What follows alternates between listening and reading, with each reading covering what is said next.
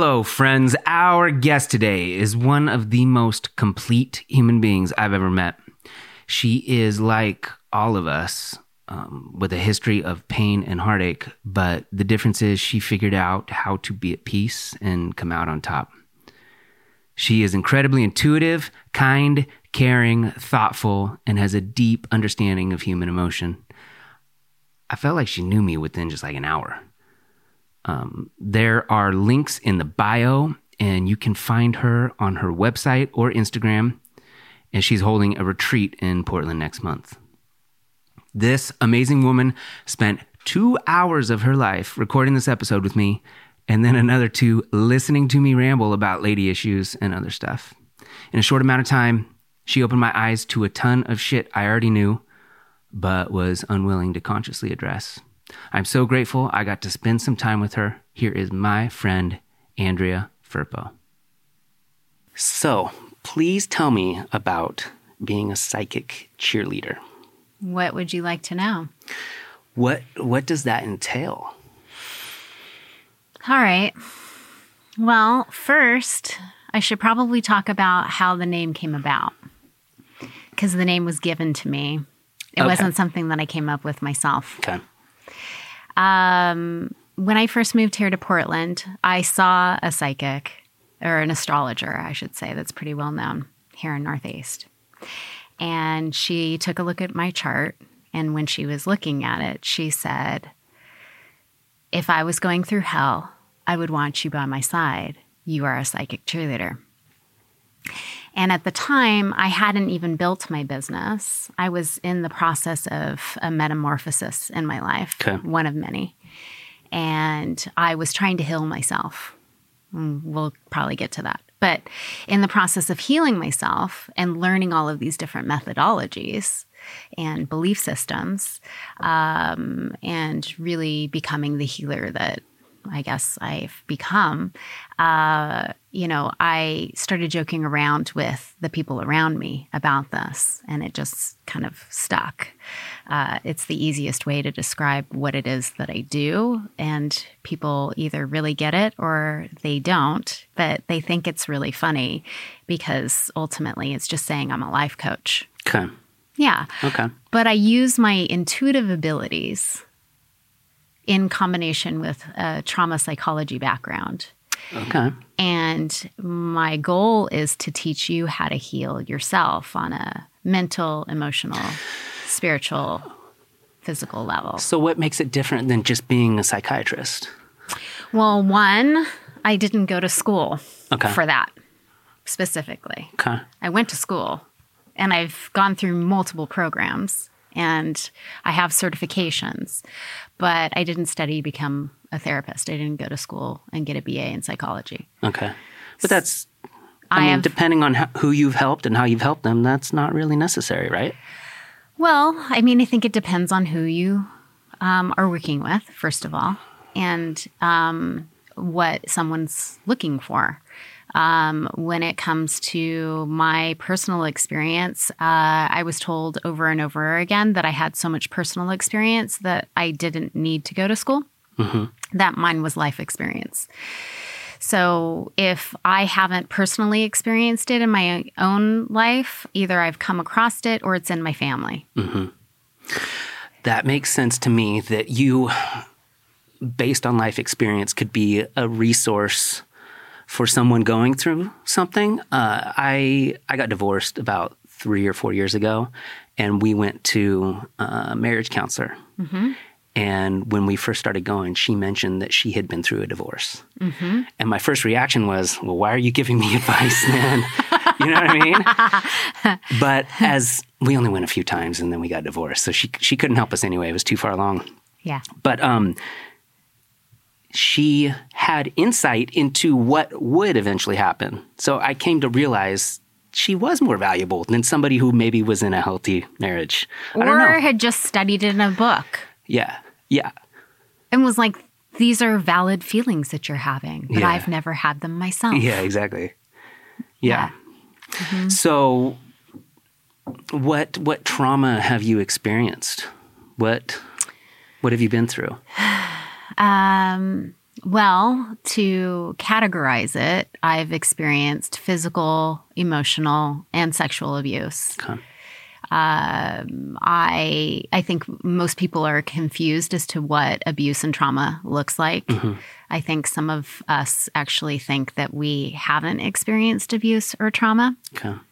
because we're not clear on what that definition is. And a lot of times we can side with our abusers, so to speak, or especially our caregivers. Because the functional adult in us wants to put the past behind us or be a better person.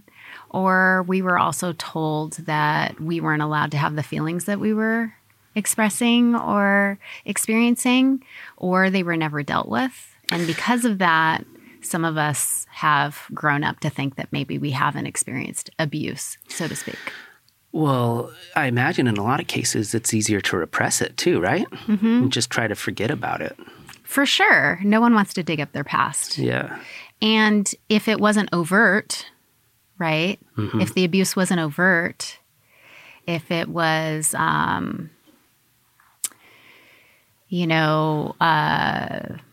more psychologically based, right? If it wasn't physical abuse, Sure. you couldn't point fingers at it, you didn't have a story per se to tell, then it's essentially,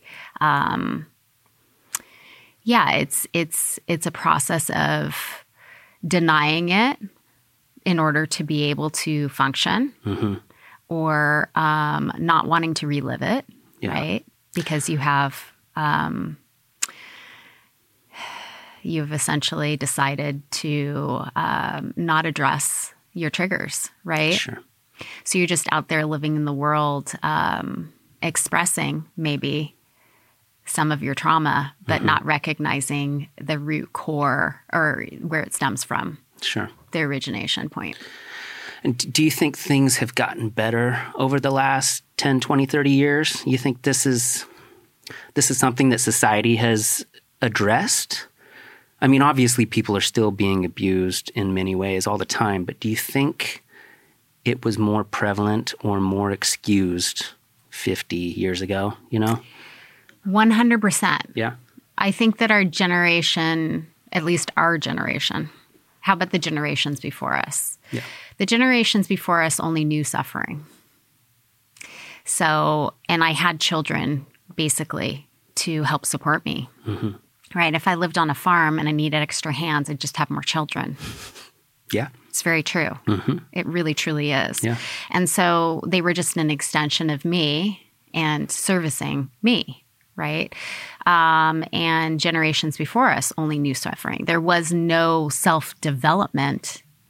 Humanity hadn't evolved until, the 60s and the 70s. Hadn't even invented personal development, self-growth, mindfulness training, because we're better resourced now. I mean, I joke around about this with my daughter all the time, who's 24, and some clients who are younger than I am, that, when I went to college, we had books that were from the 60s, and this was the late 80s, early 90s. So, I mean, the resource materials were incredibly outdated. Yeah. I couldn't go to the internet and go do a YouTube search and watch a movie about how I could fix something or do something. I would be lucky if I ran into somebody as a roommate or a friend who knew how to do something that I didn't know how to do. And then I would source it that way. So because we have become more connected, we're obviously more informed.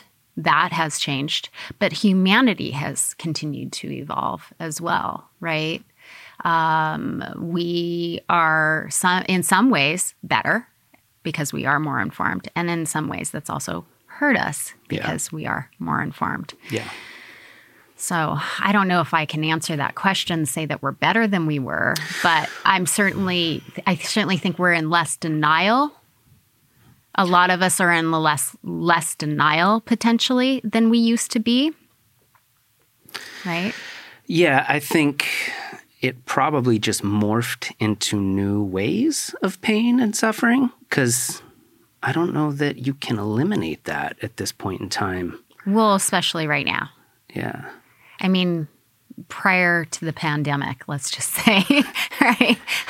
Because everyone's hurting. Yeah. Yeah. Everyone's grieving. It's been a brutal couple of years. Yeah. I mean, everyone is grieving. Mm-hmm. If you're not grieving the fact that you've lost your business, or that someone that you know has lost business, or that you've lost your job, or that you've lost something or someone important to you, Yeah. this has touched all of us, right? So previous to that, I would say, I mean, I think we're in an existential crisis right now. I'll be completely honest with you. Humanity is absolutely having an awakening. I agree. But previous to that, I would say that this was the ray of humanity raising its consciousness. And it was just inevitable that we would all start to tune into how can we heal, right? And not everyone is willing to do that. And some people choose not to. I think that people they tend to make a decision by about 50. And they either accept that suffering is a part of life and that's how life is. And they continue to accept the patterns of belief around that and the way of being around that, or they have an existential crisis, or they have an awakening moment, or they have what is referred to as a midlife crisis. Mm-hmm. So you're saying that the majority of the people that you interact with professionally are over 50? No, I mean across the board, humanity and culture, from what I've noticed, tends to make a decision at around 50 on whether or not they've decided that they'll actually do the work around their wounding, or they'll accept that life is suffering. Yeah. One or the other. And they either cruise off into the sunset saying life is miserable. And that's just life. It is what it is. Yeah. Right? That's where that phrase comes from. It drives me crazy. Or they do something about it. Yeah. They wake up to, oh shit, is this really my fucking life? Yeah. Yeah. I think a lot of people wake up to that, but they can't do anything about it. I know so many people in marriages, either in their late 20s, early 30s, all the way up to their 50s and 60s. I know lots of people in marriages that they don't want anything to do with that situation, but it's easier than taking the steps to break it up. But is it easier?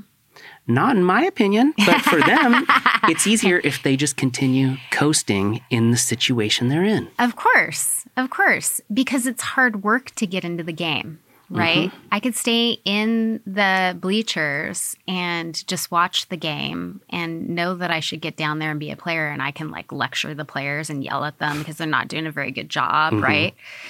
It takes more work to get out on the court and actually play. Yeah. 100%. But is it really easier? No, because you're stuck in this pattern that never really gets to change, right? And you're stuck in this way of being that never really gets to change. And so I guess it's easier. I mean, you could say ignorance is bliss, but maybe it's hard initially because you have to break out of that and make some changes in your life. But it's infinitely easier that you do because you're living more in alignment with your truth as opposed to a lie all the time. A lie. Showing up for a lie is pretty draining. Even if you don't like your job and you aren't honest about that, I know you've probably worked in a job at some point throughout your life where you didn't want to work there anymore. Oh, yeah. And showing up for that is terrible. Yeah, it's soul crushing. It's soul crushing. Yeah. So we could both agree that is that really easier? So if you stay in a marriage that you're not happy with, that is easier because it doesn't force you to make real, true, valid decisions about next steps for you or what is your truth, or doesn't force you to take responsibility for the fact that maybe you've outgrown each other, or you've grown in separate ways, or one person has grown and the other person hasn't, or whatever that might be. If you're just prolonging suffering, you're essentially pushing suffering out into the future. Well, and you're wasting the only life that you got, as far as we know. Yeah, time. That's the most disappointing thing to me. And how much time do you really have? Who knows? Right. Yeah. Mm-hmm. Yeah. So that's the bummer. But I think about this stuff all the time. There's nothing you can do to change someone. They have to want to do it. You can't, if you got a friend that's overweight or something that needs to get healthy, you can't force that person to eat healthy. They have to want to do it themselves. And those people that are in those marriages, they have to want to get out. And it doesn't matter how much you try to convince them. It's got to be their decision. Mm-hmm. 100%. And you can't save everyone. No. That's been my biggest lesson. In life in general or professionally? Or, both. Yeah. Mm-hmm. 100%. Yeah, that's got to be a weird situation. Because when you start to heal, Mm-hmm. the first thing that you want to do is heal everyone around you. Right? Because you're like, oh, I figured it out. Let me share it with you. Yeah. Right? Yeah. So I noticed that with clients. They'll do my program. And at the end, they're like, oh, I hope you don't mind, but I started to teach this part to my mom. I'm like, no. It's not because I don't believe that you can't do it. It's not because it's like secret material. I do want to share it with other people, but you haven't laid a foundation with them. And you're also saying, hey, I mean, you run triggering someone anyway when you say, hey, I know better than you. Yeah. To do with what you're, here, let me fix your life for you. Yeah, no one if you wants to hear only that. knew that, then this could make all the difference. Mm-hmm. Yeah. Now you'll be educated on something that I know more than you. That's going to trigger someone's adaptive teen in a heartbeat. Mm-hmm. Yeah, that's got to be a weird situation for you because you have people that come to you needing help. Mm-hmm. You want to help them, but I'm sure you can only do so much work for them, right? They still have to do a lot of the work. Mm-hmm. Mm-hmm. So, Mm-hmm. Or you even have people come to you who say, oh, I'm tired and I want to change. Yeah. And then they get in such a triggered state. I just had this at a retreat. They get in such a triggered state that they don't even realize that they're in it. mm-hmm. And then they villainize you. Yeah. And you become the victim, right? Mm-hmm. It's your fault because they're not better. Mm-hmm. Yeah. Yeah, that's weird. Mm-hmm. It's definitely a lot of responsibility, Mm-hmm. 100%. Yeah. Yeah. And how do you deal with trauma and depression and negative thoughts in your life? When you're helping these people, I can't imagine your life is perfect all the time, right? Oh, it's just rainbows and glitter and Unicorns. butterflies. Yeah. No, when you go through all those things that everybody goes through, do you ever question yourself? Do I question myself? Like your methods, because you are teaching these people and you're helping these people get through things. Is it ever super challenging for you? 100%. Yeah? Yeah. Not all the time, Yeah. but 100%. Yeah, absolutely. I'm human, so I Yeah. question myself a lot. But what I can tell you is that I'm not at the beginning of my business. So when I have more people telling me how much I've changed their lives, and when I see how much I've changed people's lives, and then I have the occasional person who is villainizing me or attacking me because they're in a highly triggered state and have a bunch of disorders that they don't really want to address, then, here's what I can tell you. If this was like 20 years ago and I was trying to do this, there'd be no fucking way. Yeah. But because I've learned so much about myself. I've done my own work around a lot of my own wounding and healing. Because I have better tools than I ever have before, because I know how to soothe myself in ways that I just didn't have access to or wasn't modeled to me before, and because I've gotten to the bottom of my own trauma, I wouldn't say I'm unshakable, but I know how to pivot. Mm-hmm. I know how to pivot much quicker. I don't get stuck, right? I don't stay in a place of feeling any emotion for a long period of time. That's not real and true anyway. So what do you do to soothe and to pivot from those feelings? Good question. Yeah. So everyone has an inner child. Mm-hmm.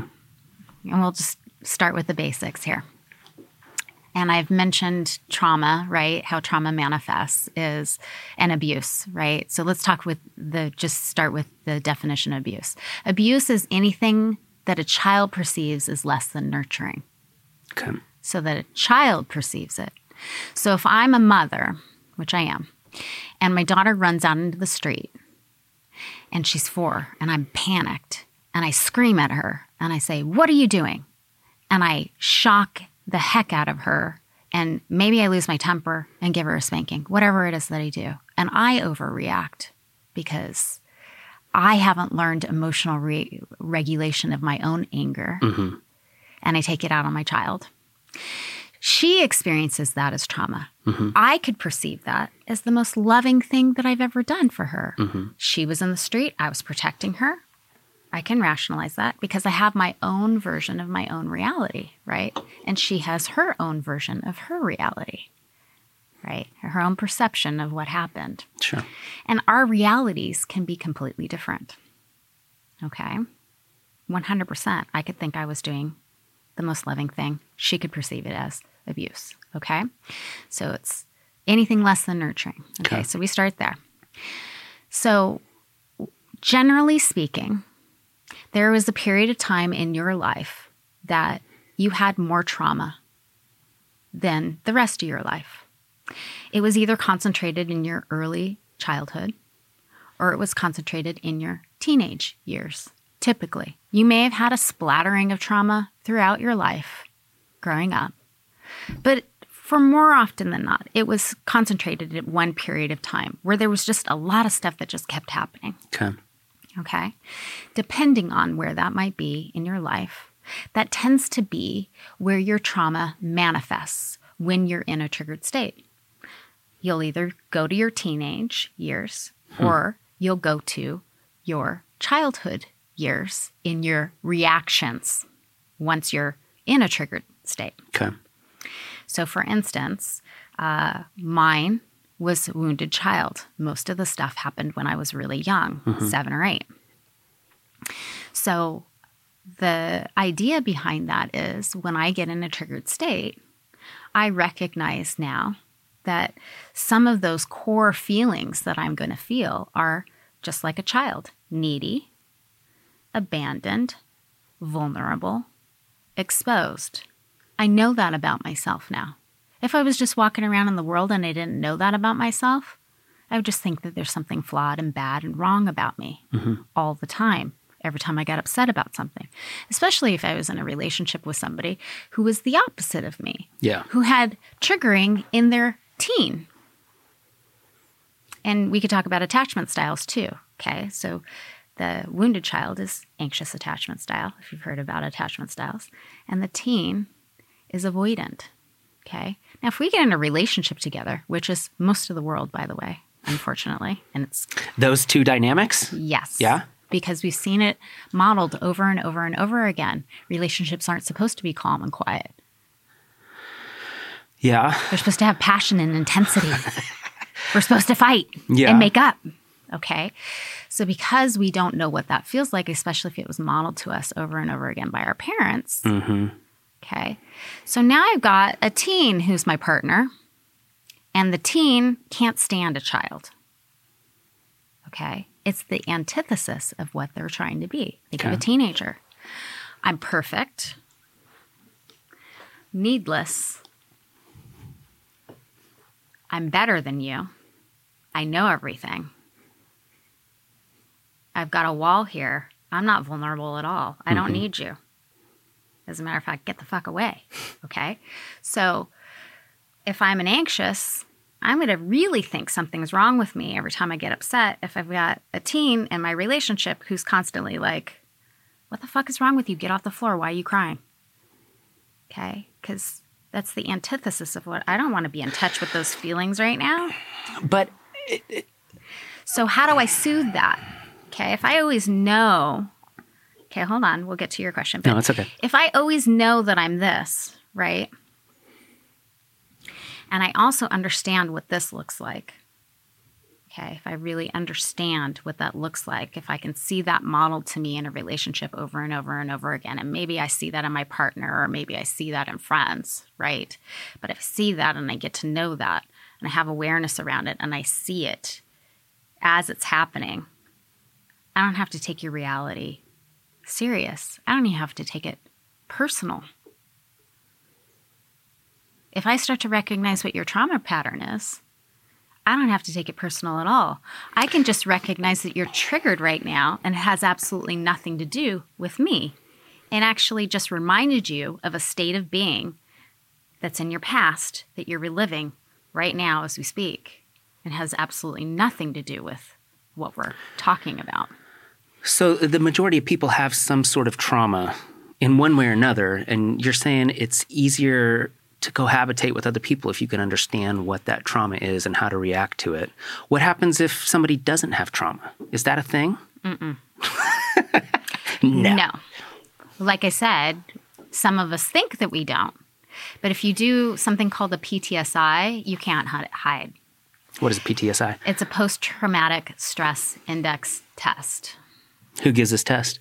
I give this test. You give this test. But Dr. Patrick Carnes in the 60s came up with it. Okay. There's 8 ways that trauma manifests, and some psychologists have come up with more ways, just like they've come up with more attachment styles now, right? More variances. But at the beginning, there were only 3. There was secure, there was avoidant, and there was anxious. Okay.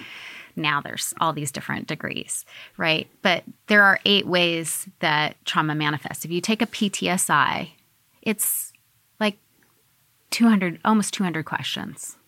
And you either have to admit that you've done it, someone's done it to you, or you've been in the room when it's happened. Okay?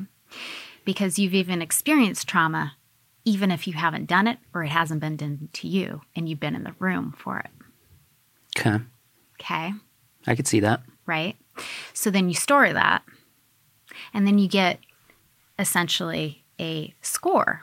Now, some people's scores are going to be lower, right? Maybe they haven't seen a lot or experienced a lot or been through a lot, but they've been through some. I've done this over and over and over again. And 0 to 3 is like, you don't need to worry. And 3 to 5 is like, you have some trauma. And moderate is considered 5 to 7. And high is anything over that. Mm-hmm. Most of the people I work with, and the highest you can get is an 18. Mm-hmm. Most of the people I work with are somewhere between 11 and 18. Wow. I have had people show up who say, I don't have any trauma. And they're like a 7. They just don't recognize it as trauma? Mm-hmm. Yeah. Because it got normalized. But I mean, if I come from a family where that was just normal and that's how we behaved. Well, they must recognize that something's askew if they're coming to see you. If they thought they were fine, they wouldn't come to see you, right? Okay, yes, absolutely, 100%. So somebody who just finds me on the internet and shows up and does my program, 100%. Yes, they are in a huge moment. But they aren't the only people I've tested this out on. I started my program with everyone. Yeah. My sister's done my program, right? And it wasn't because I was trying to talk her into it. It was 2 years in, and she was like, "Well, maybe you're on to something. What are you doing? Because I've seen it change your life. So what is it that I want to know?"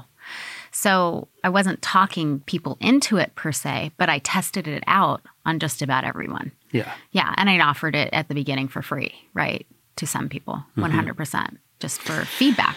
100%. You should be. Well, and it seems like one of those things that regardless of where you started and how much knowledge you had, you accumulate more. As time goes on, you get to recognize the warning signs and the various things that will lead to certain directions, right? Mm-hmm. So that's got to be pretty rewarding, right? If you're working with somebody and you get to help them kind of figure out what it is in their life that's keeping them from being who they want to be. And do you do stuff with couples too? Mm-hmm. And that seems doubly hard, obviously, because you're interacting with two people and they both have to want to make that change, right? Mm-hmm. So it seems like it'd be easier just working with one person. And generally speaking, I do work with one person. Mm-hmm. I would prefer to work with one person and then work with their partner. Gotcha. Then do both of them in an intensive over the weekend. Yeah. It's a lot. It's a lot to hold space for, 100%. Yeah. Yeah. But what I've had to learn, getting back to your earlier question, is I've had to learn how to soothe that part in me. Mm-hmm. So how do I do that? Well, I have some meditation techniques that I've learned through clairvoyant training. I thought you were just going to say you drank a lot. I used to drink a lot. And that is a mode of disassociating 100%. Right. But it doesn't allow me to address that, right? So soothing means sitting with my feelings, right? Naming them, addressing them, not denying them, not pushing them away, expressing them. And that's how I'm able to allow them to get released. Having compassion for them and loving myself in a way, in a area of my life that was never loved. Did you forgive all the people that hurt you? Yes. Yeah. Is that important?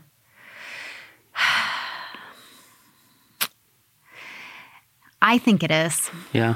I think it is. Not everyone's willing to, and I respect that, and I never force that on anyone. And I always say that forgiveness isn't for the other person, it's for you.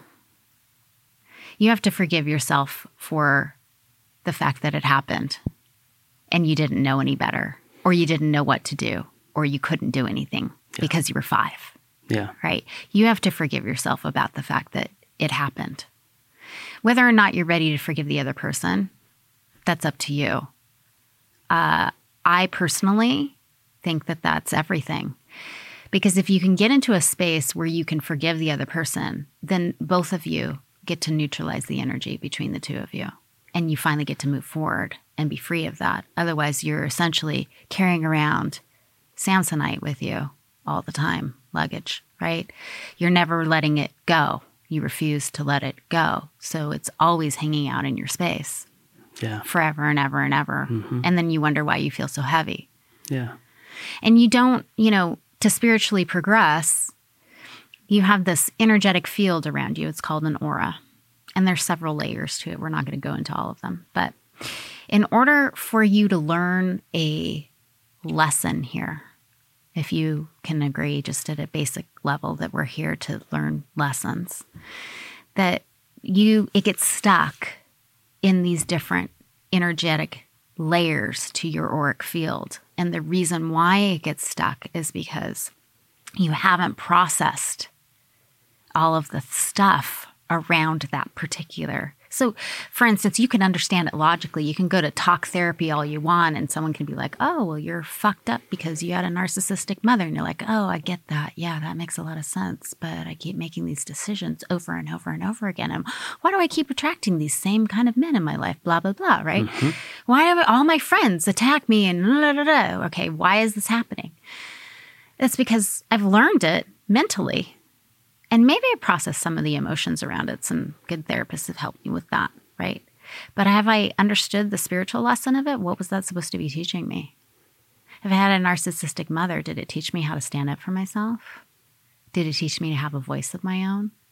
Did it teach me how to have opinions? Did it teach me how to have good boundaries? You're saying take the positive from the negative? Not necessarily take the positive, but actually understand the spiritual lesson in it.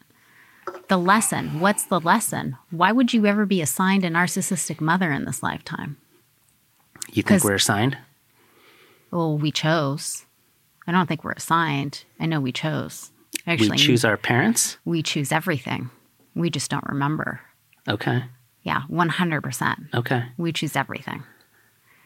Yeah. That's a tangent we could go off on. Okay. I'm ready. Yeah. Whoa, tell me about that. Okay.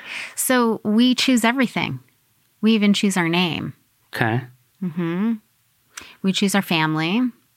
And they're part of a soul group. Okay. A lot of times we've reincarnated here multiple times with them. You talking about through Buddhism? No, No. not necessarily. Yeah. I'm just saying that you haven't probably been here only one lifetime. I think it's totally possible. I don't subscribe to anything, but I like to evaluate everything for sure. So yeah, most people have been here more than one time. So if you had the choice to choose your parent, why would you choose a narcissistic, abuseful parent? Because there was a lesson in it that you wanted to learn for your soul evolution and growth. Okay. And so then when we die, we get to choose again? That's correct. Yeah? Yep. And so based on this life and what we learned, you think we come out and then we get to say, oh, I learned that. I'm going to go this direction now and learn a new thing. It's not so that it's new. I mean, okay, so there's a thing called karma, right? And the goal of this lifetime is to essentially accrue as little karma as possible with any being that's here, right? So if I had a lesson that I was supposed to learn with you specifically, you and I were supposed to learn a lesson together. If I don't learn it with you, that's okay. There's no judgment in that because I have free will and choice. However, that lesson might get louder or stronger or with someone else. It's just going to keep showing up because I agreed that I wanted to learn this lesson while I was here. That's why it keeps showing up. Okay. Yeah, 100%. So do you think that when we die and we come back out, we have the choice to come through as an animal or an insect? Or do you think it's just like humans? You think you could be anything? Yeah? But more than likely, you'll come back as a human. Yeah. Yeah, at the end of your life, you have something called a life review. Okay. It's not with God. It's with you. It's with you and your life guide. So why wouldn't you just choose to be super rich and have Some people a do. yacht? Some people do. Yeah, but not everybody can choose that, right? Anyone can choose that. So I could die and come back as Elon Musk? If that was important for your soul evolution and soul growth, and that's what you wanted to learn. No, I'm joking. Generally speaking, okay, so for in the instance of like animals, right? Okay, let's say like somebody who is working in a slaughterhouse and killing chickens by the dozen every single day, right? That person, generally speaking, will have an alternative lifetime as a chicken. That I'm not saying you're wrong, but that would assume that everyone on the planet is smart enough and empathetic enough to attempt to understand all aspects of everything. There's a lot of stupid people out there. Okay, yes, but you're only equating this with your ego. Okay. That's intact while we're here. Okay. Once we die, we lose our body. We don't even have an ego.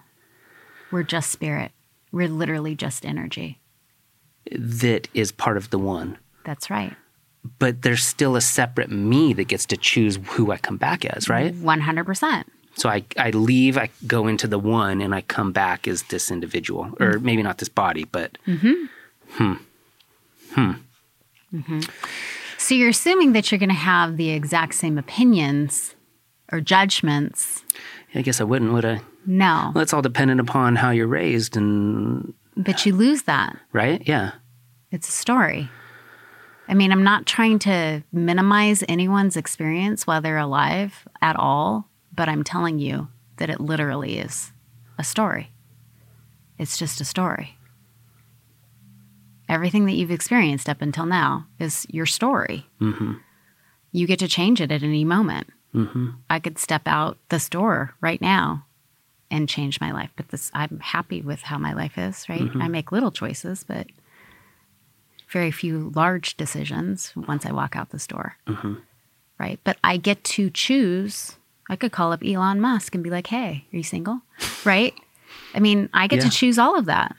But a lot of times the reason why I haven't chosen it is because either I don't feel worthy or deserving or it hasn't even occurred to me that I could choose. Well, that's... Or it hasn't been modeled to me yet, or haven't found somebody who could teach me that, or haven't run into that information yet, or I'm not even educated on that yet. Okay, so what are you searching for? Me personally? With everything that you've learned so far and all the progress you've made, what are you searching for? Me? Yeah. I don't even think I'm on a search. You're already there? I don't know that I'm there. I don't know that I'm searching for anything. We're searching for something, aren't we? I think that there were times in my life that I was searching, but I don't feel like I'm currently searching. Mm-hmm. And I don't feel like I have all the answers, but I have a lot more than I used to have. Yeah. And because I have a lot more than I used to have, maybe that's why I'm not searching as hard. Do you ever think about how smart you feel now and experienced you feel now? I don't feel smart or experienced. Well, think about how much smarter you are than you were 10 years ago. And you think you're pretty cool and experienced right now. And then in 10 years, maybe 10-year-older you is like, what was she thinking? Oh, I could say that about 6 months ago. I don't think that I don't think that I'm smarter than 10 years ago. And as a matter of fact, just the other day, I said this to a 28-year-old. I said, the only difference between you and I is that I've been through more challenges over and over again, and I know that I'll get through it. That's the only difference between you and I. I'm exactly the same that I was at 24 or 28. The only thing is that now I've been through some rough shit, and I know that I got through that rough shit, and I'll get through it again. And so I trust and have faith that I will get through difficult things. And that's really the only thing that's changed. I really don't think that I'm all that different. Yeah, I agree. I've matured in some ways. I think that's a testament to who you are as a person, though, that you can say you're constantly developing. I'm constantly developing. It kind of goes back to what we were talking about a minute ago about how you can just get in a rut and stay in the rut and just ride it out and go to your job every day and come home. And there's no judgment in that. No, I mean, if that's what makes you happy. But the universe doesn't judge. We judge. That's a human construct. That gives us discernment about what is right or wrong for us. That's why we judge. There's nothing wrong with it. But it is a process of the ego. It really, truly is not God judging us.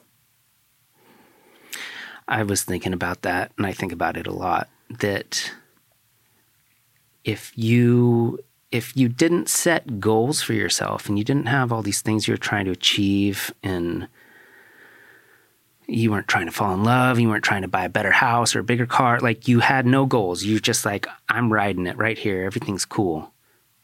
I wonder if that is just a happier type of person, you know? Because it's... Well, think of culturally, right?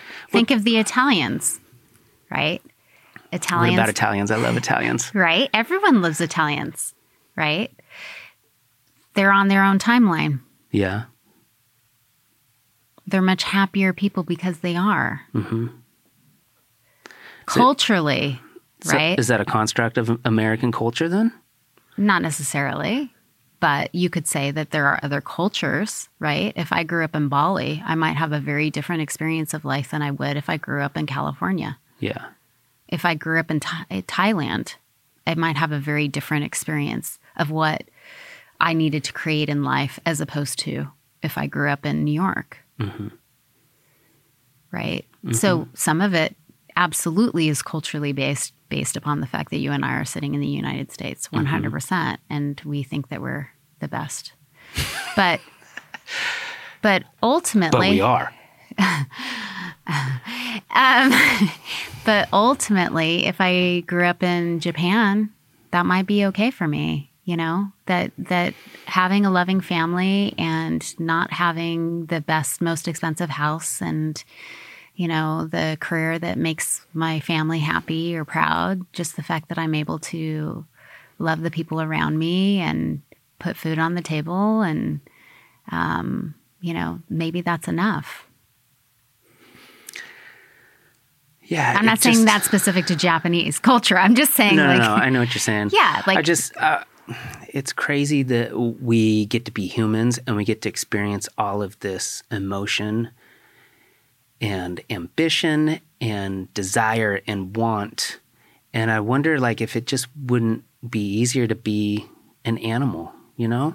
No, I don't know nothing's ever easier being an animal. All you gotta Have do you is- seen how we treat animals? Well, I just mean like if you're a wild bear, you know? Oh, yeah, we still shoot those too. Yeah, but I mean like in terms of your day-to-day, it's just there's so much. But you have very little control over your life if you're an animal. Yeah. Very little control because we're everywhere now. Yeah. This isn't 200 years ago where you could just roam free and not come across a person. Yeah. If I'm a deer and I try to cross the street and a car is coming and that driver doesn't give a shit, Yeah. I'm dead. Yeah.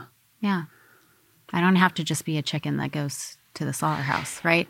It's just weird though because we are capable of so much, but then there's also so much pain associated with. I was listening to this podcast the other day and it was talking about addiction, and it was talking about the human desire to constantly strive for more. And that can be an addiction, and that can be a negative thing in some aspects. Even in the spiritual world, 100%. Yeah. Even in self-growth, 100%, because then I'm perfecting myself. I'm never happy with who I am right now.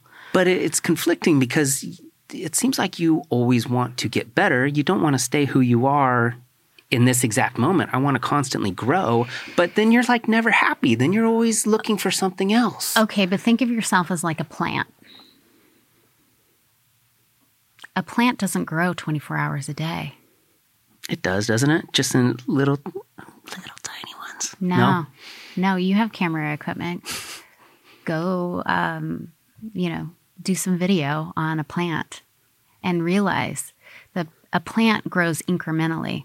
It's like a baby. A baby doesn't grow 24 hours a day either. A baby eats and gets chubby and then has a growth spurt and gets taller Okay. and eats some more and then has a growth spurt and grows more and eats and grows more. Same thing. You're not supposed to be constantly evolving on an every single day basis. That's exhausting. Oh, it is. You have growth spurts if you choose. Yeah, and some of that stuff is uncontrollable. I mean, I've talked to people about this before about just are you a creative person? You know, when just something comes to you from the ether that you can't really explain, whether it's like a guitar part or a song or a lyric from a song or something, like that is something you can't explain that is really cool. You can explain it. How do you explain it? It comes down from your crown chakra. Okay. So does Paul McCartney have greater access to that crown chakra? Possibly. He's got a pretty good connection, right? He does. Yeah. He does, but he also gets out of his own way.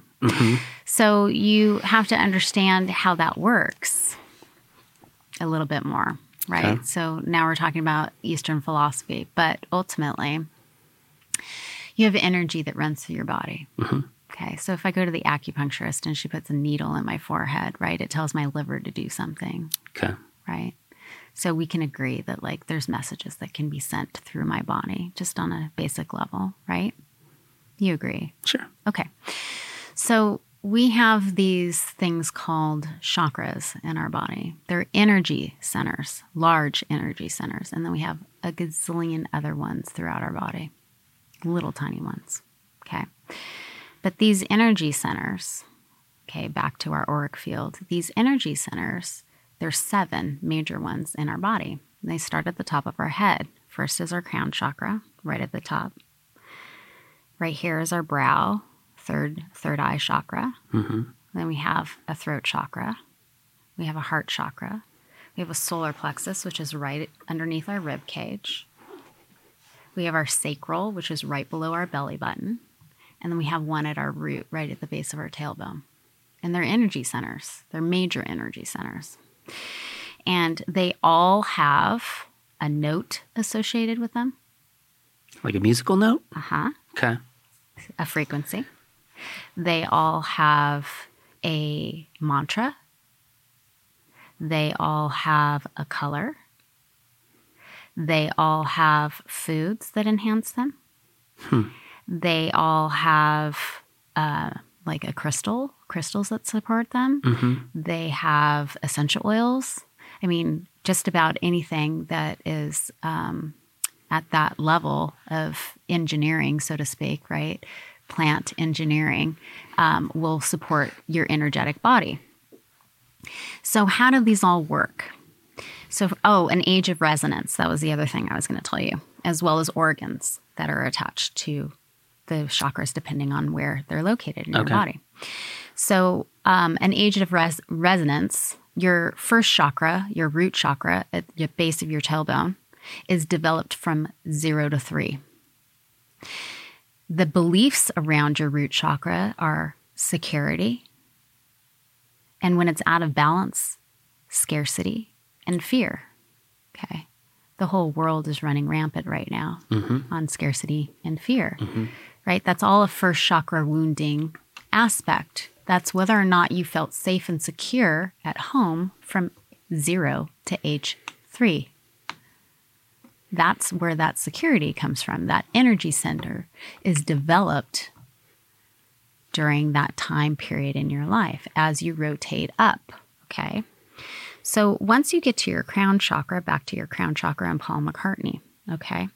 So all of these energy centers send energy out throughout my body.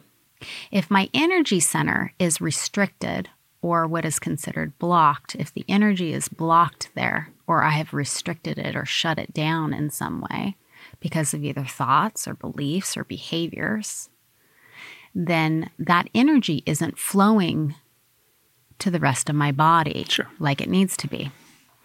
Okay? So when I get a thought up here, have you ever gotten in the shower and had a really great thought? All the time. Or you get in the shower and you're like, oh yeah, I know what to do today. I know exactly what I'm going to do. Okay? When I have hot water pounding on my crown chakra, it automatically opens it up. Do you know who Aaron Sorkin is? I know the name. I can't think of who it is right now. He's a writer for TV and movies. He'll take 5 or 6 showers a day because it helps him think. That's why. Yeah. So it's forcing your crown chakra, that energy center, open. Here's the problem, okay? Sometimes it gets stuck in my mind, and all I can do is obsessively think about it because I'm not very good at expressing myself or listening. These two are connected, okay? If I'm not very good at expressing my feelings or listening to other people's feelings, and my throat chakra is resistant or closed down, that energy center is a little bit tighter or constricted, that energy isn't flowing down. This is how it flows. I get a thought, I see it, I start to speak about it, I actually feel about it. I'm empowered about it, I feel passionate about it, I root it into the ground. That's if everything's flowing. So how do you keep things flowing? Well, you can clear your energy. A lot of people don't even know that they should or that they could. Or you could go work with somebody who does energy healing like I do.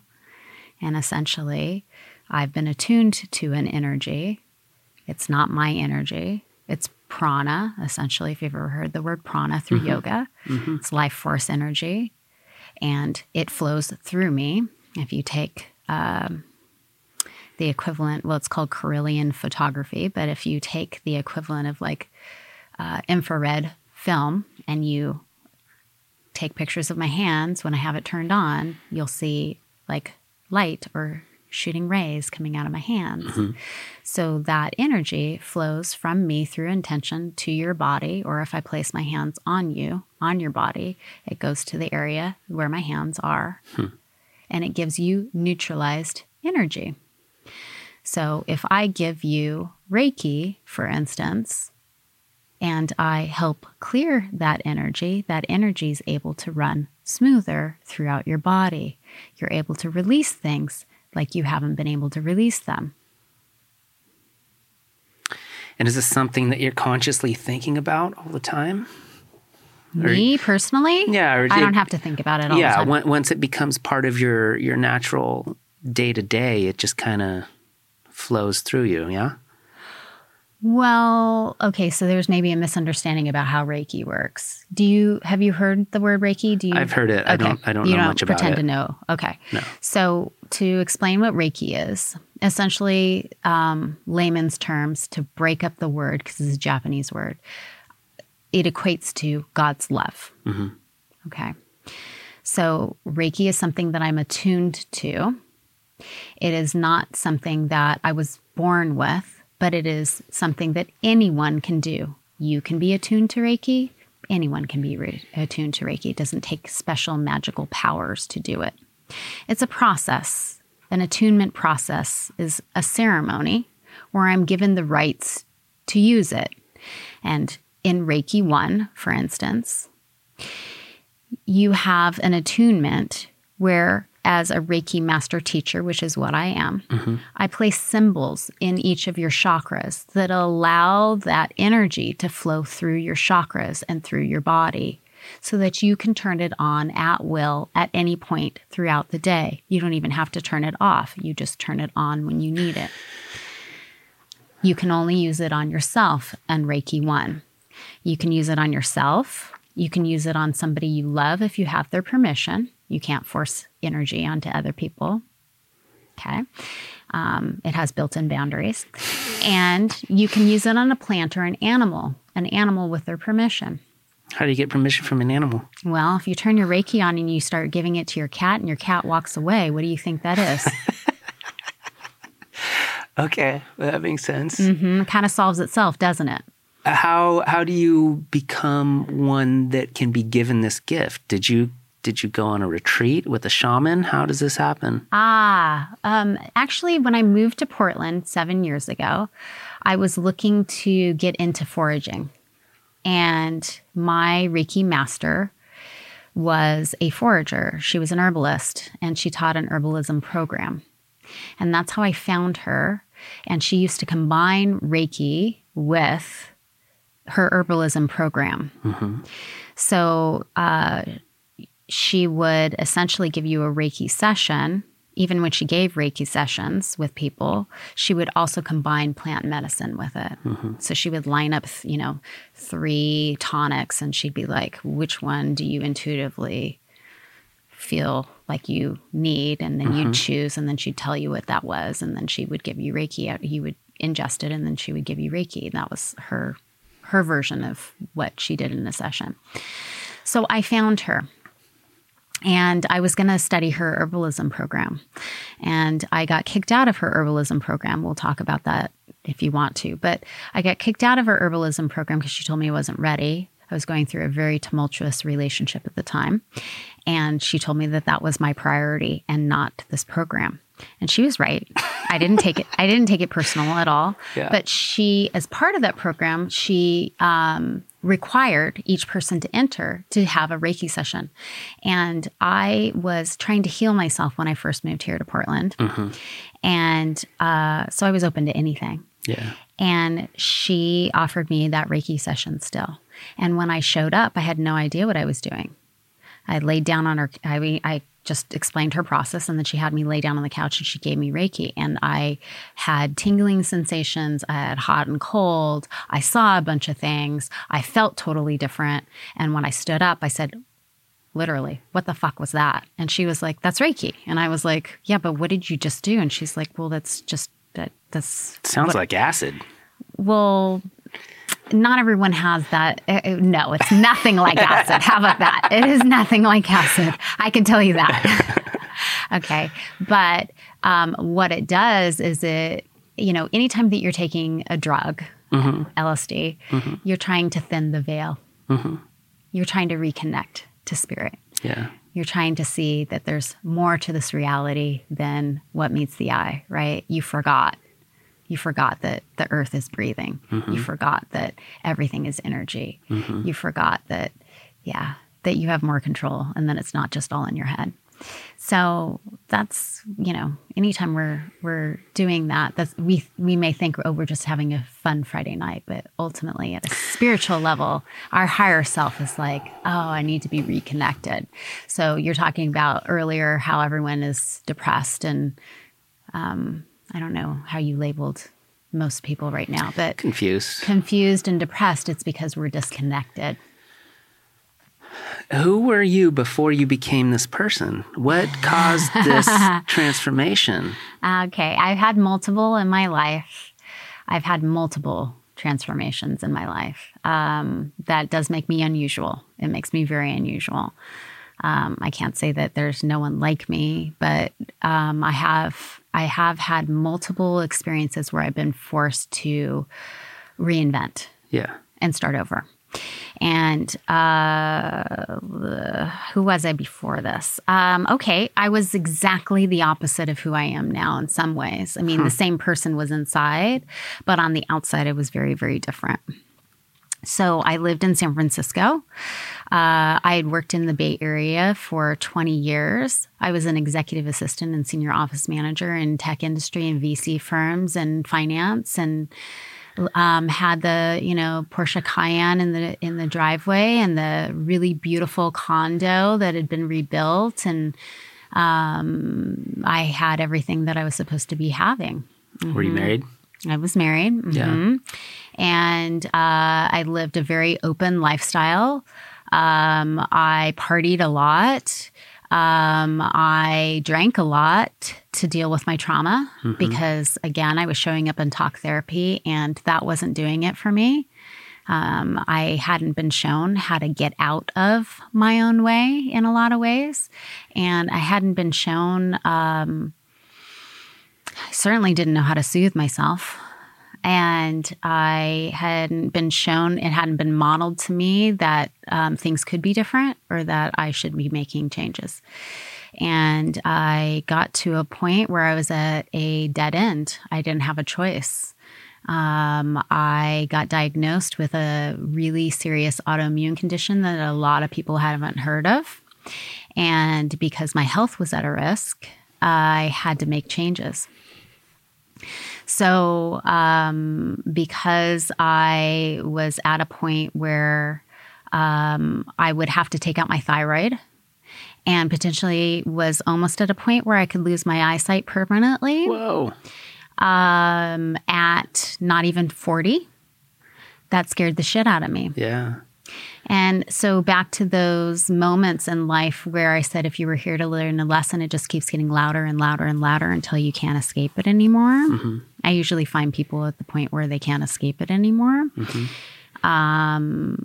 I chose to leave everything. So even your husband? I did leave my husband. Yeah. I filed for divorce. But I also quit my job and put my house on the market and left all of my friends, left the lifestyle, left everything behind. And I moved here to Portland and started over from scratch. And that was based upon my acupuncturist at the time, who was from Germany. And he looked at me and said, "Do you really want to heal?" And I said, "Yeah." And he said, "You do know what we do in Europe?" And I said, "No." And he said, "We do a lifestyle change." And I said, "Tell me more." And as soon as he said that, I heard Portland in my head, which I now recognize as clairaudience. But at the time, I thought it was my own thought. And so I kept hearing Portland. 2 weeks later, I was standing out waiting for Muni in San Francisco, going into my job like I always did with my husband. He was sitting there talking to a coworker, had all these synchronistic events that led me here. I'm pointing out one of them. And he was mad at his boss, and he looked at me. I'd been wanting to move to Portland for 8 years already. I kept asking my family to move to Portland. No one wanted to move to Portland. They all thought I was crazy. And he looked at me and said, "Maybe we should just put our house on the market and move to Portland." And I said, "What did you just say?" And he said, "Portland." And I called my realtor that day, or our realtor that day, and I was like, "We need to sell." So, yeah, who was I? I was totally different. Didn't everybody think you were crazy for just listening to your acupuncturist and moving to Portland? Yeah. Everyone thought I was crazy. Mm-hmm. Yeah, everyone thought I was crazy a lot of times in my life. Mm-hmm. I mean, I also chose to have my daughter as a single parent, and the odds were stacked against me, and everyone thought I was crazy then too. Yeah. Yeah. So this was not your husband's child? No. No. No. Yeah. Yeah. So then you leave San Francisco. And I moved to 2 weeks' Portland. notice, moved to Portland with just your daughter. You left the husband I behind. left the husband behind. And for 5 years, he he commuted back and forth. Okay, so you didn't break up with him. You're just like, I got to get out of here. I filed. And then for lack of a better word, I reconciled. I reconciled because I thought that I was the problem at that point. And so I worked really hard to heal myself. Yeah. And then it made it my mission to, remember we already talked about this, start to heal the people around me. Yeah. So then I worked really hard to heal our relationship. Then I realized, oh shit, I can't save everyone. Yeah. And that was an evolution all in It's itself. a bummer, right? When you realize it's too far and you can't do anything about it. Wow. So I was forced to choose, and to change. And most people are, if you think about it. I think Usually we have a life-threatening condition that makes us change. Well, what happened with your Graves' health disease? issue? I healed myself within a year. Seriously? Wow. I'm on no medication. I never lost my thyroid. So are you convinced that that's a mind control? Not control, that sounds weird, but that you were able to It heal wasn't just my yourself? mind. Yes, Yeah. 100%. Yeah. 100%. Huh. Yeah. Did they try to give you medication for it? Yeah, and you said you didn't want it? I said, I will absolutely take that as an option if I'm all out of options. But I'm not at a place in my life where I'm willing to give up yet. I have much too much life to live, in my opinion. At that time, I was 38. I had much too much life ahead of me to accept that as my only option. And I met, in a place of being completely open to healing myself, like completely open. I was literally like, can you help me?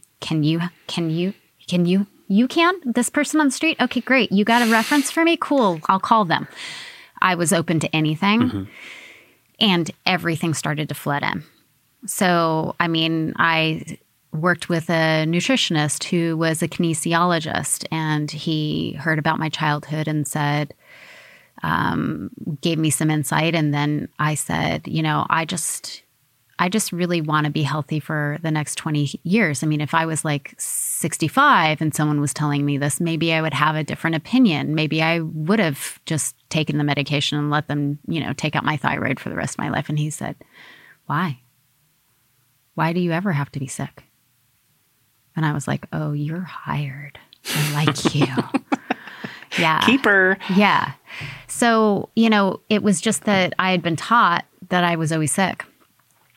I'm really minimizing it, but I had a bunch of beliefs around the fact that I was ill and an ill person, and that it was all my fault, and that I came from a family that was really fucked up. And I had a lot of beliefs around the fact that I couldn't change my circumstances or my environment. And so I was very stuck in that.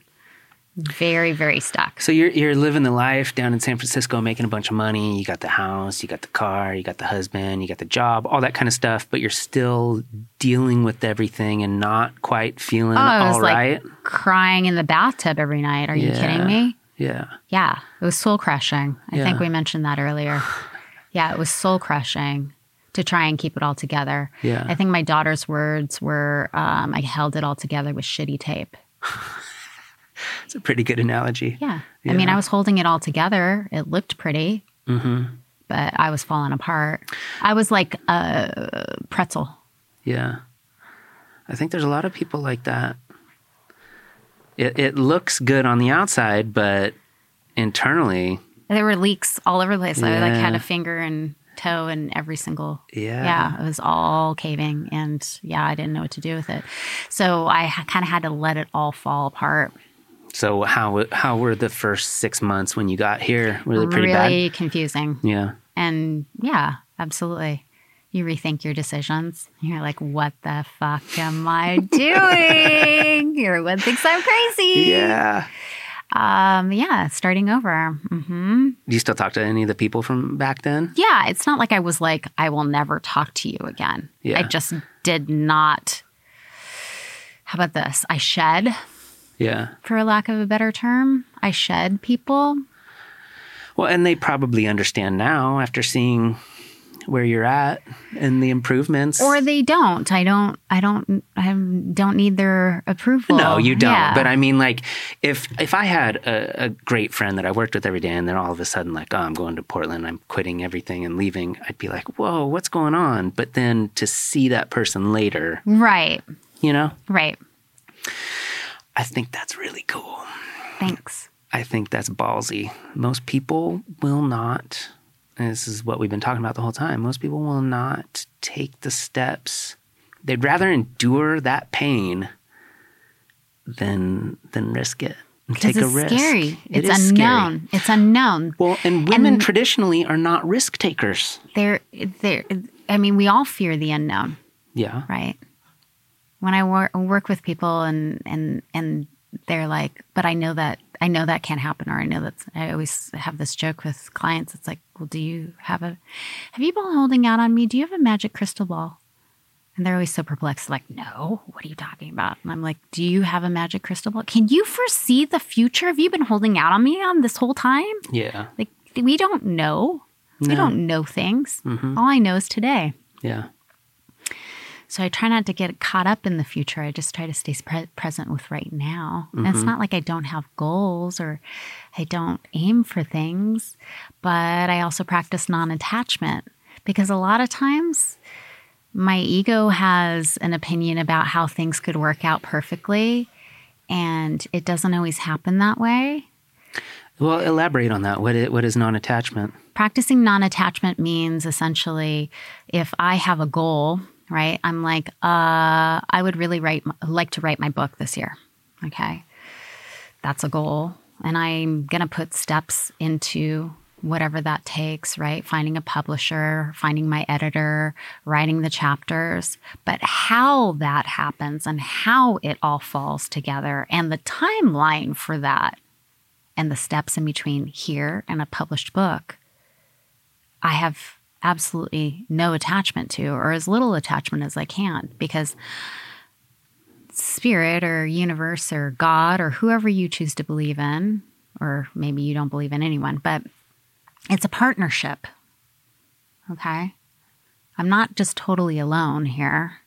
It is a partnership. If I take one step forward, it's mirrored just through the law of attraction. Okay, I take another step forward. It's mirrored. My experience is constantly mirrored to me. Okay, it's a partnership. Mm-hmm. So if I put effort out, that's mirrored back to me. If I put more effort out, that's mirrored back to me. If I put more effort out, that's mirrored back to me. I don't understand how you're not attached to it, though.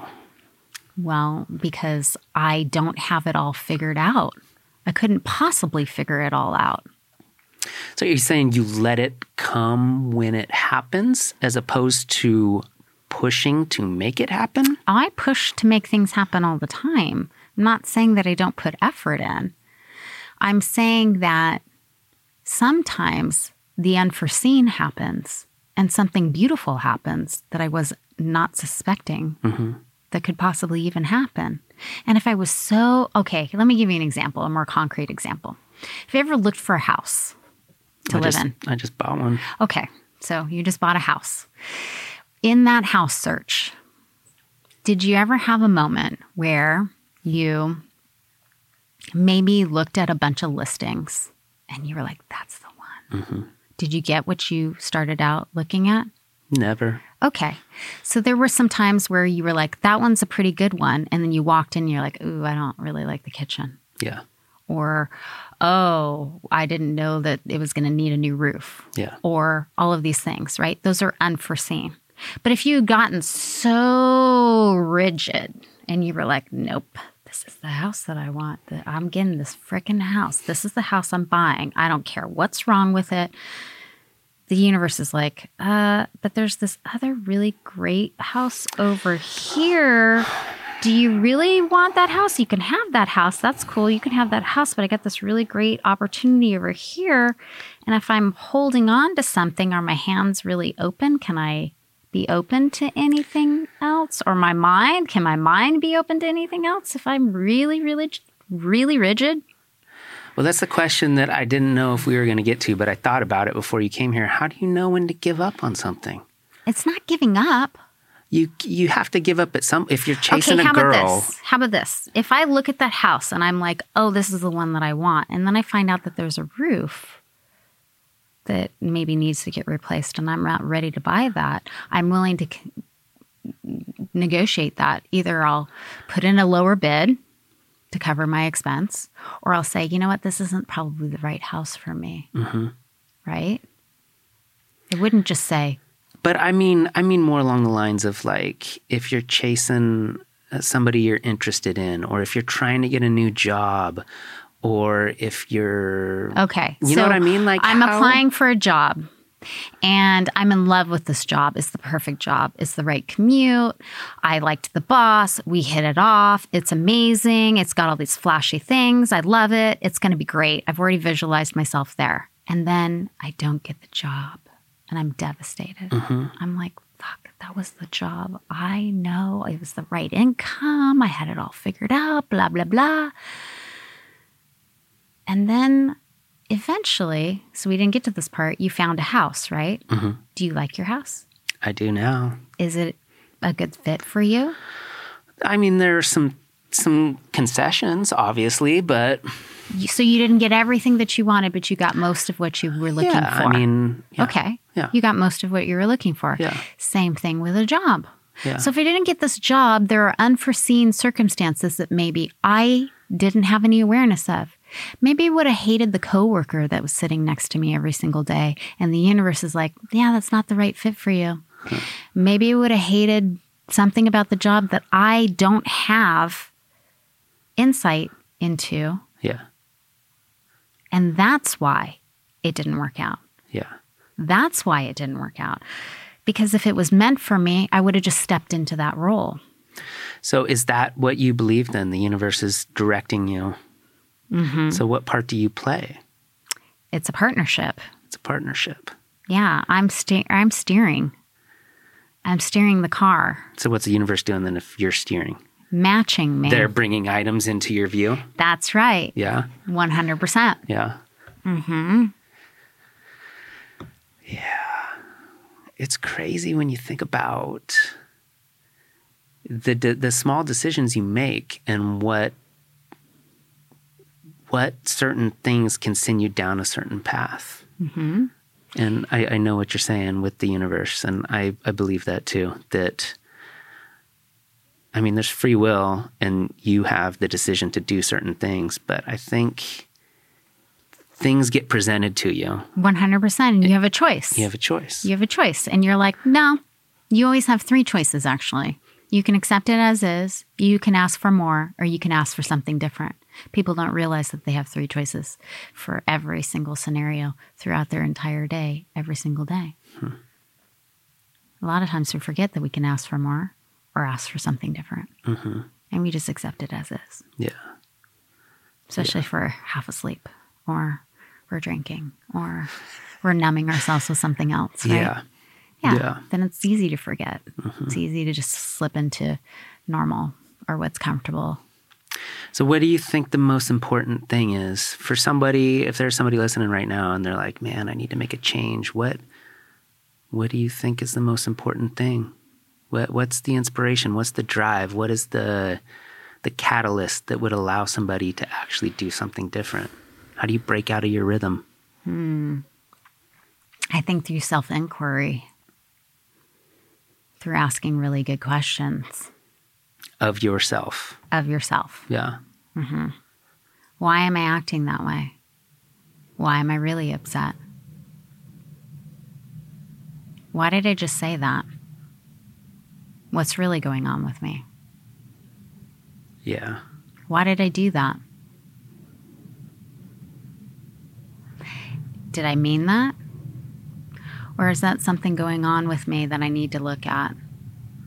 Yeah, because the majority of interactions or reactions are not about you. If somebody freaks out on you at the grocery store, they're not really mad at you. Something's happening in their life. It's just easy to put all of that aggression on you and get rid of it. That's right. That's called energy dumping. Yeah. So remember how you said, how would you clear your energy? That's the whole point of clearing your energy. So you don't freak out on people at the grocery store? No, but you can have a more neutralized outside. Okay, you're like an energy bubble. Think of yourself as an energy bubble. You're walking around in a bubble all day long. And if I give you a hug, you get a little bit of my energy and I get a little bit of your energy. If I sit down on that couch is energy too. Every person that put that couch together, a little bit of energy on there. Every person that sat down on that couch, a little bit of energy. So I sit down on that couch and I get other people's energy too. And so I'm walking around in a soup of energy all the time. And if I choose never to clear my energy, yeah, I noticed that too. If I choose never to clear my energy, then essentially I'm walking around with my energy as well as other people's all day long. So I don't even know what I'm thinking or feeling. I am like a sponge. Think of yourself as a sponge at your kitchen sink. And if I handed you a sponge from the moment you were born and never gave you any soap and you had to wash all your dishes between now and the time that you were born, that sponge would be pretty filthy. Yeah. That's what your auric field is like.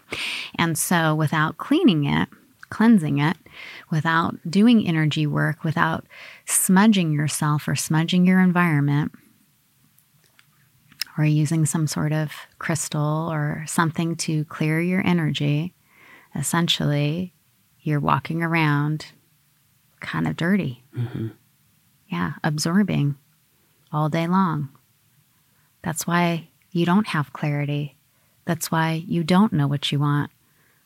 It's because you're absorbed what everybody else wants for you and what everybody else needs you to do, as well as everybody else's feelings about that. And then your own feelings. And what are your feelings, right? How can you separate them? And so when you go to, let's say, a psychic, what is considered a psychic, right? And you get a psychic reading. That's what we're taught to do. We're taught to see in our mind's eye, like on a blank picture or a movie screen. We're taught to receive information from your higher self, your spirit self that hangs out with you all the time above your crown chakra. Your spirit self shows us what you need to see, and we pick up on pictures, feelings, images, thoughts that you've stored in your auric field. Do you do that? I can do that. I don't choose to do that. It's not how I feel called. For instance, you were mentioning earlier about how people are too lazy and don't want to fix themselves. I'm not that kind of person. When you go to a psychic reading, you're assuming that that other person's going to tell you your future or whatever it is that you are going through, or, you know, whatever messages that are coming through that you might need in order to, you're putting your power outside of you. It's no different than going to the doctor and saying, what's wrong with me? Oh, thank you. I'll take this medicine and now I'll feel better. I feel called to teach you how to do it for you. So that's what I do. I work with people and teach them what I've been trained to do so that they can do it for themselves. So it's an actual choice on whether or not they search out other people from here on out, because they have tools now where they can actually help heal themselves without needing other people, without relying on other people. If they want to go get a massage, great. If they want to go to a psychic healer, great. But that isn't their only option. And if they just put those tools in their back pocket and never really use them, that's their choice too. But ultimately, they'll have those tools for the rest of their life. So I'm more of a soul liberation and embodiment guide. I really, truly want to empower people to leave their story and choose from here on out to make a new story. Yeah. Yeah. And do you still personally meet with other people to investigate things about yourself, or do you do all of that internally? I 100% believe in continually advancing, right? So right now I'm studying trauma psychology through NCBIAM, which is specializes in somatic therapy. So I'm constantly evolving myself. I'm not constantly going to school, but I'm constantly always getting better. I meant more along the lines of meeting with someone else to talk about yourself in like a therapy type session. Do I need therapy right now? Yeah, do you do that? Do I go to therapy right now? I do not go to therapy. Yeah. Yeah. I've been through a lot of therapy. I have too. And some people are terrified of it. And I think it can be good for you if you're willing to be open. I think it also depends on the therapist. Yeah. It's no different than a doctor. They were all trained certain ways. They've all gone to different schools. They've all had different experiences. Yeah. I think that anyone with serious trauma needs to see somebody who specializes in trauma psychology 100% because they need to get to the root of their issues. Yeah. Back to that PTSI, if you're in the 5 to 7 category, then maybe, you can go do talk therapy where you just show up and it's like, well, what happened in the last 2 weeks, Cody? And you're like, oh, well, my partner got mad at me and she said this and I said that. And, 30 minutes later, they're like helping you work through that and they're showing you what happened in that conversation. And you leave and you're like, okay, yeah, I guess I have a game plan. But if you have real trauma in your life and you're really trying to make change and transform your life and not continue to either choose those partners or choose that relationship or choose that career, or if you're really trying to make a breakthrough in your life, then you need to work with somebody who actually is going to teach you why you're attracted to that, why you're choosing that, so that you can understand the psychology of you and get to the core of your belief system and get to your core values. Yeah. Are you talking about like why you choose the type of partners that you choose? Mm-hmm. Yeah. Or why you choose the career that you choose. Yeah, I think that's different. I think you're attracted to what you're attracted to. And maybe even though it's not good for you, you still just like it. It's kind of like if you like pizza, you like pizza. You know what I mean? Well, I like pizza. I don't think there's anything wrong with liking pizza per se. Mm-hmm. But I think it's just hard to break those habits when you discover a type of person that you're interested in and they're exciting and fulfill a certain criteria that you enjoy, like it's hard to deviate from that even though it's not good for you. Is it? Maybe I need some therapy. Either that or maybe you need to understand your attachment style. Yeah. Yeah, it's weird. Because you're only attracted to that because you're trying to, you probably don't want to know this, but you're trying Tell me whatever. You're potentially trying to reenact some of the unhealed things between you and your mother. Mm-hmm. Because we tend to pick partners where we have unresolved trauma with with the opposite sex. Yeah. Or if you are, fluid or something else on the LGBTQ spectrum, then maybe not the opposite. But point being is you tend to pick a partner to reenact and resolve trauma from your primary caregivers in general. So kind of like girls that have supposed daddy issues. 100% have abandonment issues. Yeah. 100% more than likely had a father who was unavailable to them, either through work or emotionally unavailable, but usually emotionally unavailable because women develop self-respect in their teenage years. And they develop all of the selves in their teenage years: self-care, self-love, self-respect, self-admiration, all of the selves. And that's in partnership with their relationship with their father. So if that was missing, I don't even know what that feels like. It was never modeled to me. Because you had a good dad? No, I mean, if it was missing, meaning if my dad wasn't there, I don't know what self-love is or self-care, right? And more than likely, my mom being around, who accepted that man into her life and chose to have children with him, also doesn't know it as well. That's why she chose that partner. Yeah, it's just like an ongoing cycle. Passes it on. That's called generational trauma. Yeah. So essentially, I just take the unresolved stuff from my mom, and if I don't change it, I just pass it on. Now my daughter gets a choice on whether or not she does anything about it.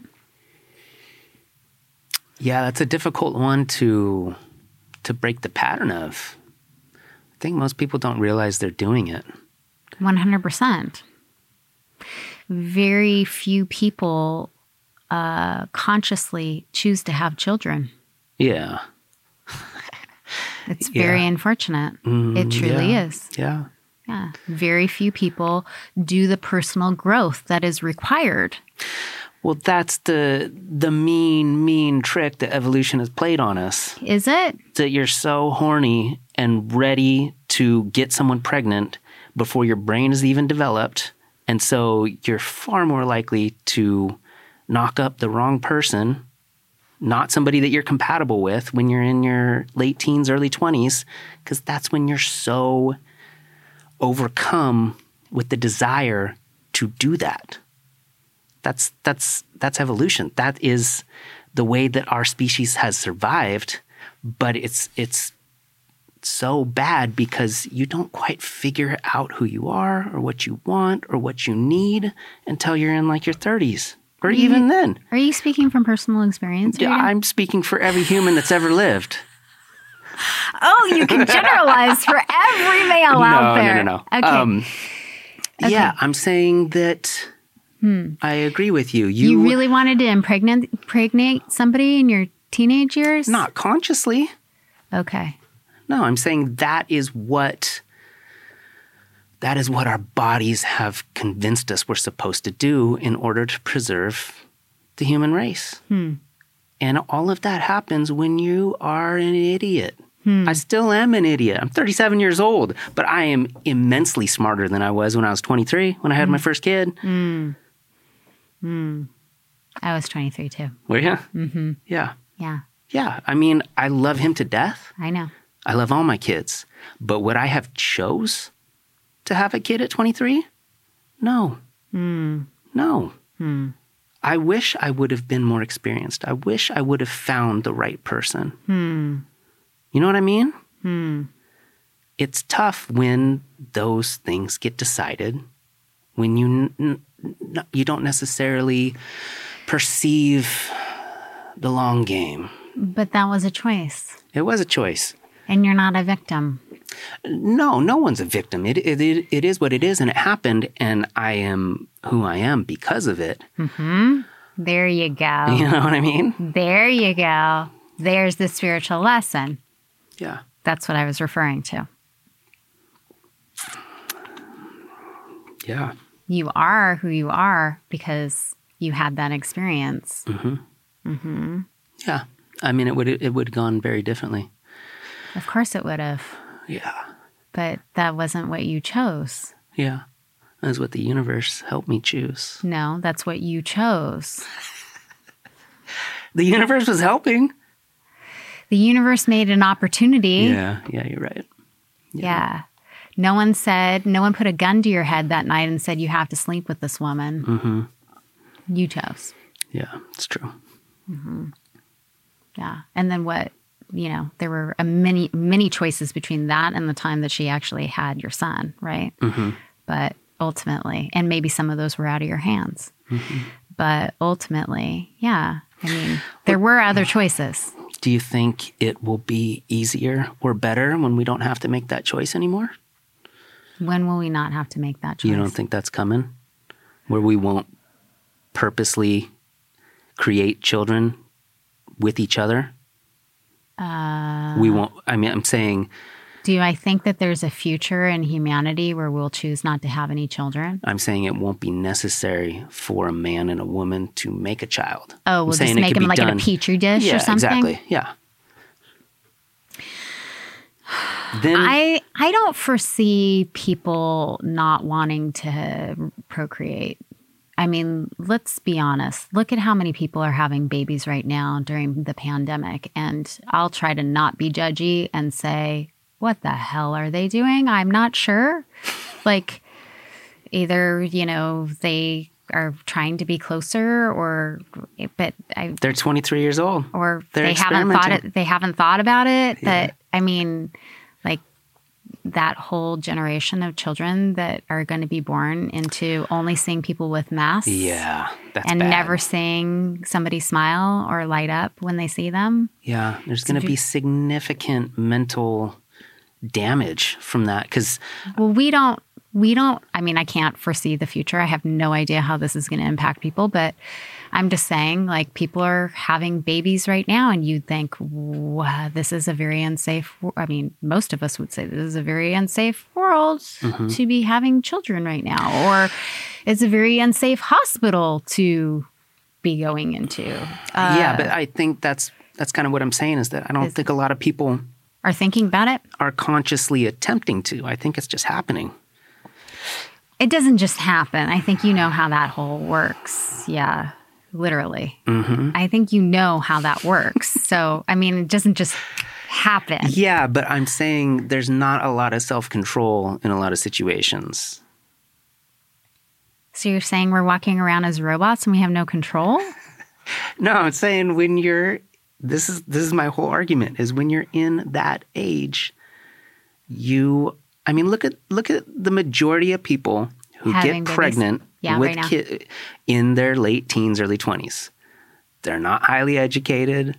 They're not going to school at Harvard. You know what I mean? Like, well, I don't know that Harvard has anything to do with it, but maybe their family modeling shows them that that's their only choices. Yeah. Yeah. So think of the family that they're being born into, right? And the fact that they haven't broken out of that culturally or systemically or whatever the patterns of belief, right? I mean, you could say that that's the whole reason why I got pregnant. My sister got pregnant too at 19. So that was modeled to me. Didn't go very well in my family. Yeah. Right?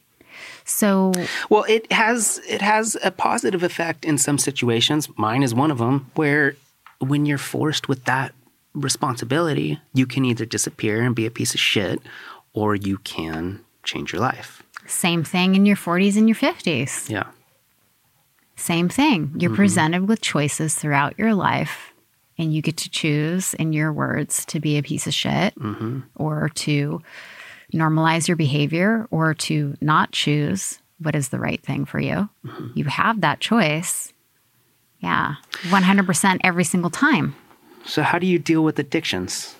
How do I personally deal with them? Yeah. Me. Yeah. Like, everybody's got something. You don't have to say what it is, but since you have been capable of organizing your life. I've never been addicted to anything. I thought you said you had issues with alcohol and drugs and stuff. 100% I'm an alcoholic or a recovering alcoholic. Okay, so you were addicted to alcohol. I wasn't addicted. I had a codependent relationship. Okay. 100%. Okay, and so how do you differentiate the two? I never needed it. Okay. It's not a chemical thing for me. It was just something you did. It's a coping mechanism. Yeah. Okay. Okay.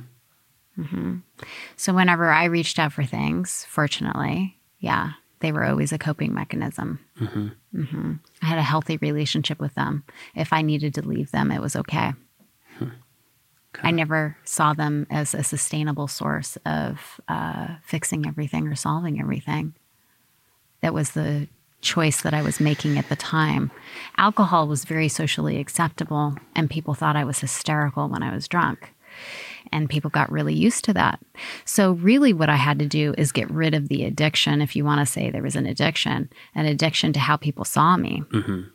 Really, I had to grieve the fact that nobody wanted me to stop drinking. That every single time I went out to a club or a bar, someone would say, "Hey, Andrea, do you want to drink?" And I'd be like, "No." And they'd be like, "Oh, really?"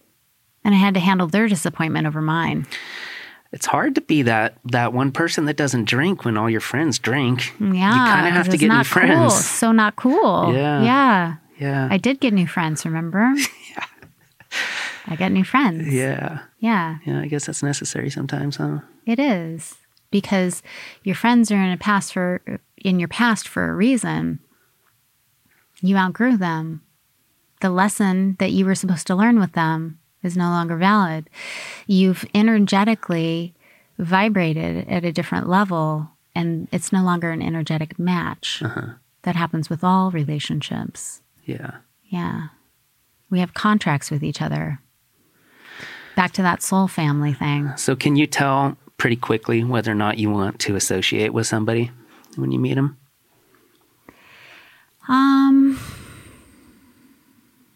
Yes, I can read people's energy. I can sense it a lot better than I can.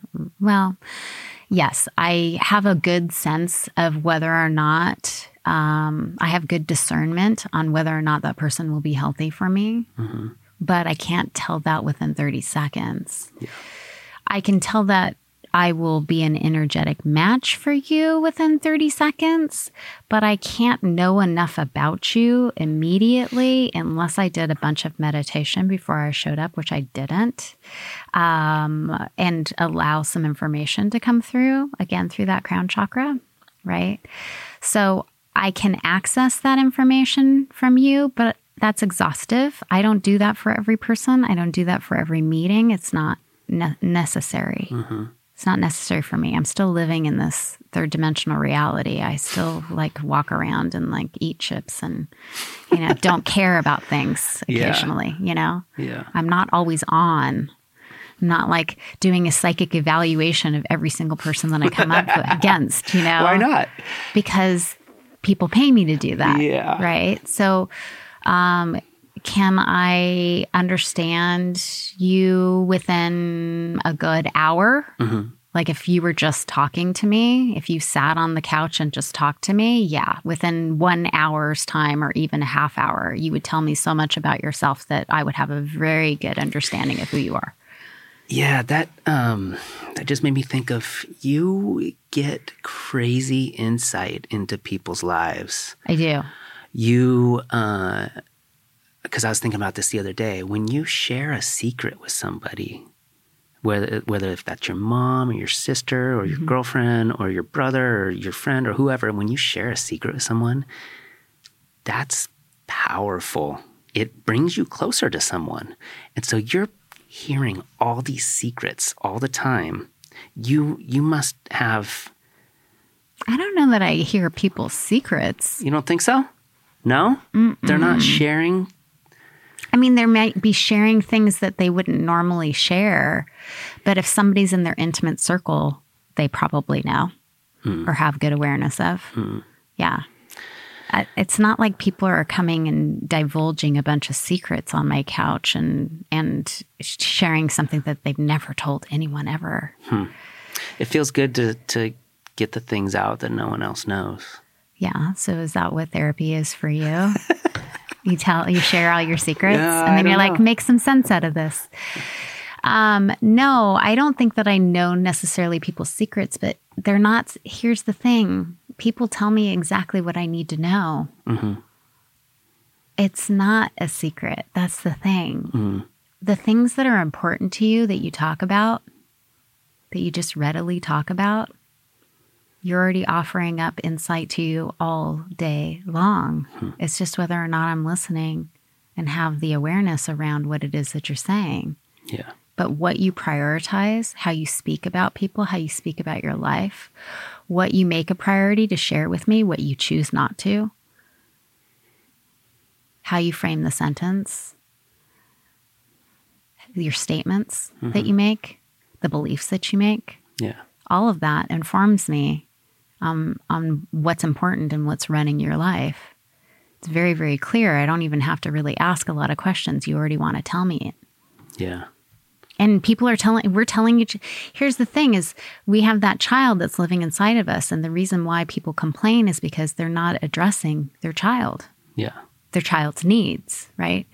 I like to remind people that you're walking around literally with a little version of you and you're holding their hand at all times. All times. Would you subject, let's say your son was 7, would you subject your 7-year-old to some of the things that you say or you do? Okay. I do have a 7-year-old. So you always have that child in you, whether or not you recognize it. If you don't address what they're upset about, what the little version of you is upset about, if you don't ever address that, then the rest of the world has to address it for you.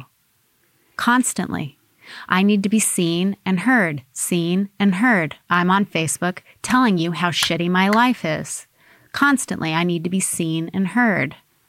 If I'm not seeing and hearing myself, I'm going to make you see and hear me. I'm going to demand that out of you, actually.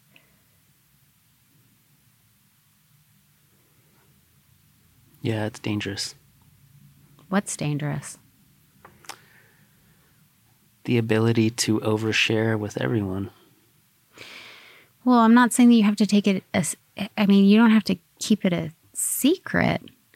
But if I'm not addressing certain aspects that are wounded in me, I am going to sit around and talk about them constantly. Yeah. It's going to run my life. Does that make sense? Yeah. So the stuff I'm not addressing, the things I'm not looking at, is very apparent. How about this? Okay, think of yourself as like a pie chart. Here's the part that you know. Here's the part that you don't know. And here's the part that you don't know that you don't know. Okay? You're walking around all day long, and this is the stuff that you know. The people around you know this part. Like your best friend, they're like, well, if you just did this, Cody, then that would be a lot Never heard easier. anybody explain it that way. Yeah, and this is the stuff that you don't know that you don't know. That's usually what I'm telling you. What if I know it all? You don't know it all. I don't even know it all. Yeah. Okay, so if I don't know some stuff about me, right? You've had that friend that just keeps dating that same girlfriend every single time. You're like, dude, seriously, I why? am that guy to all my friends. Oh, okay. And they're like, dude, seriously, why do you keep doing that to yourself? Why do you do that? That's the thing. I have noticed. See, I told you, you tell me things. So the point is, if you have that friend and they just can't, and you're like, so clear to me, why do you keep choosing that? That's your trauma that you're not addressing. Okay? And you're trauma bonding with those women that you're attracted to because you match up perfectly. They're perfect for me. That's right. Yeah. They look at your trauma and you look at theirs and you're like, oh, I don't feel so weird about you. You normalize that too? Okay, cool. We can both act kind of that messed up way together. You're not going to judge me for that. Okay, cool. And you make agreements. It's like, okay, well, you're not as, yeah, okay, I get it. That's why you do that? Okay, cool. And we make concessions for each other. We're like, okay, yeah, that's not so weird. I had a mom that did that, or my sister does that too, or whatever. We normalize the behavior when we start dating somebody, and then before we know it, we're in a serious relationship with them, and then we're like, oh, wow, interesting. And sometimes we do something about that, and sometimes we stay. But ultimately, yeah, we trauma bond with each other, and we are trying to work out our trauma history with each other. It's really kind of messed up that way until you realize it.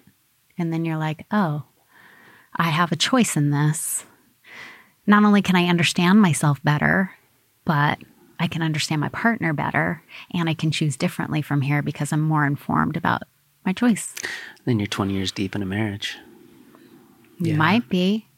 Mm-hmm. You might be.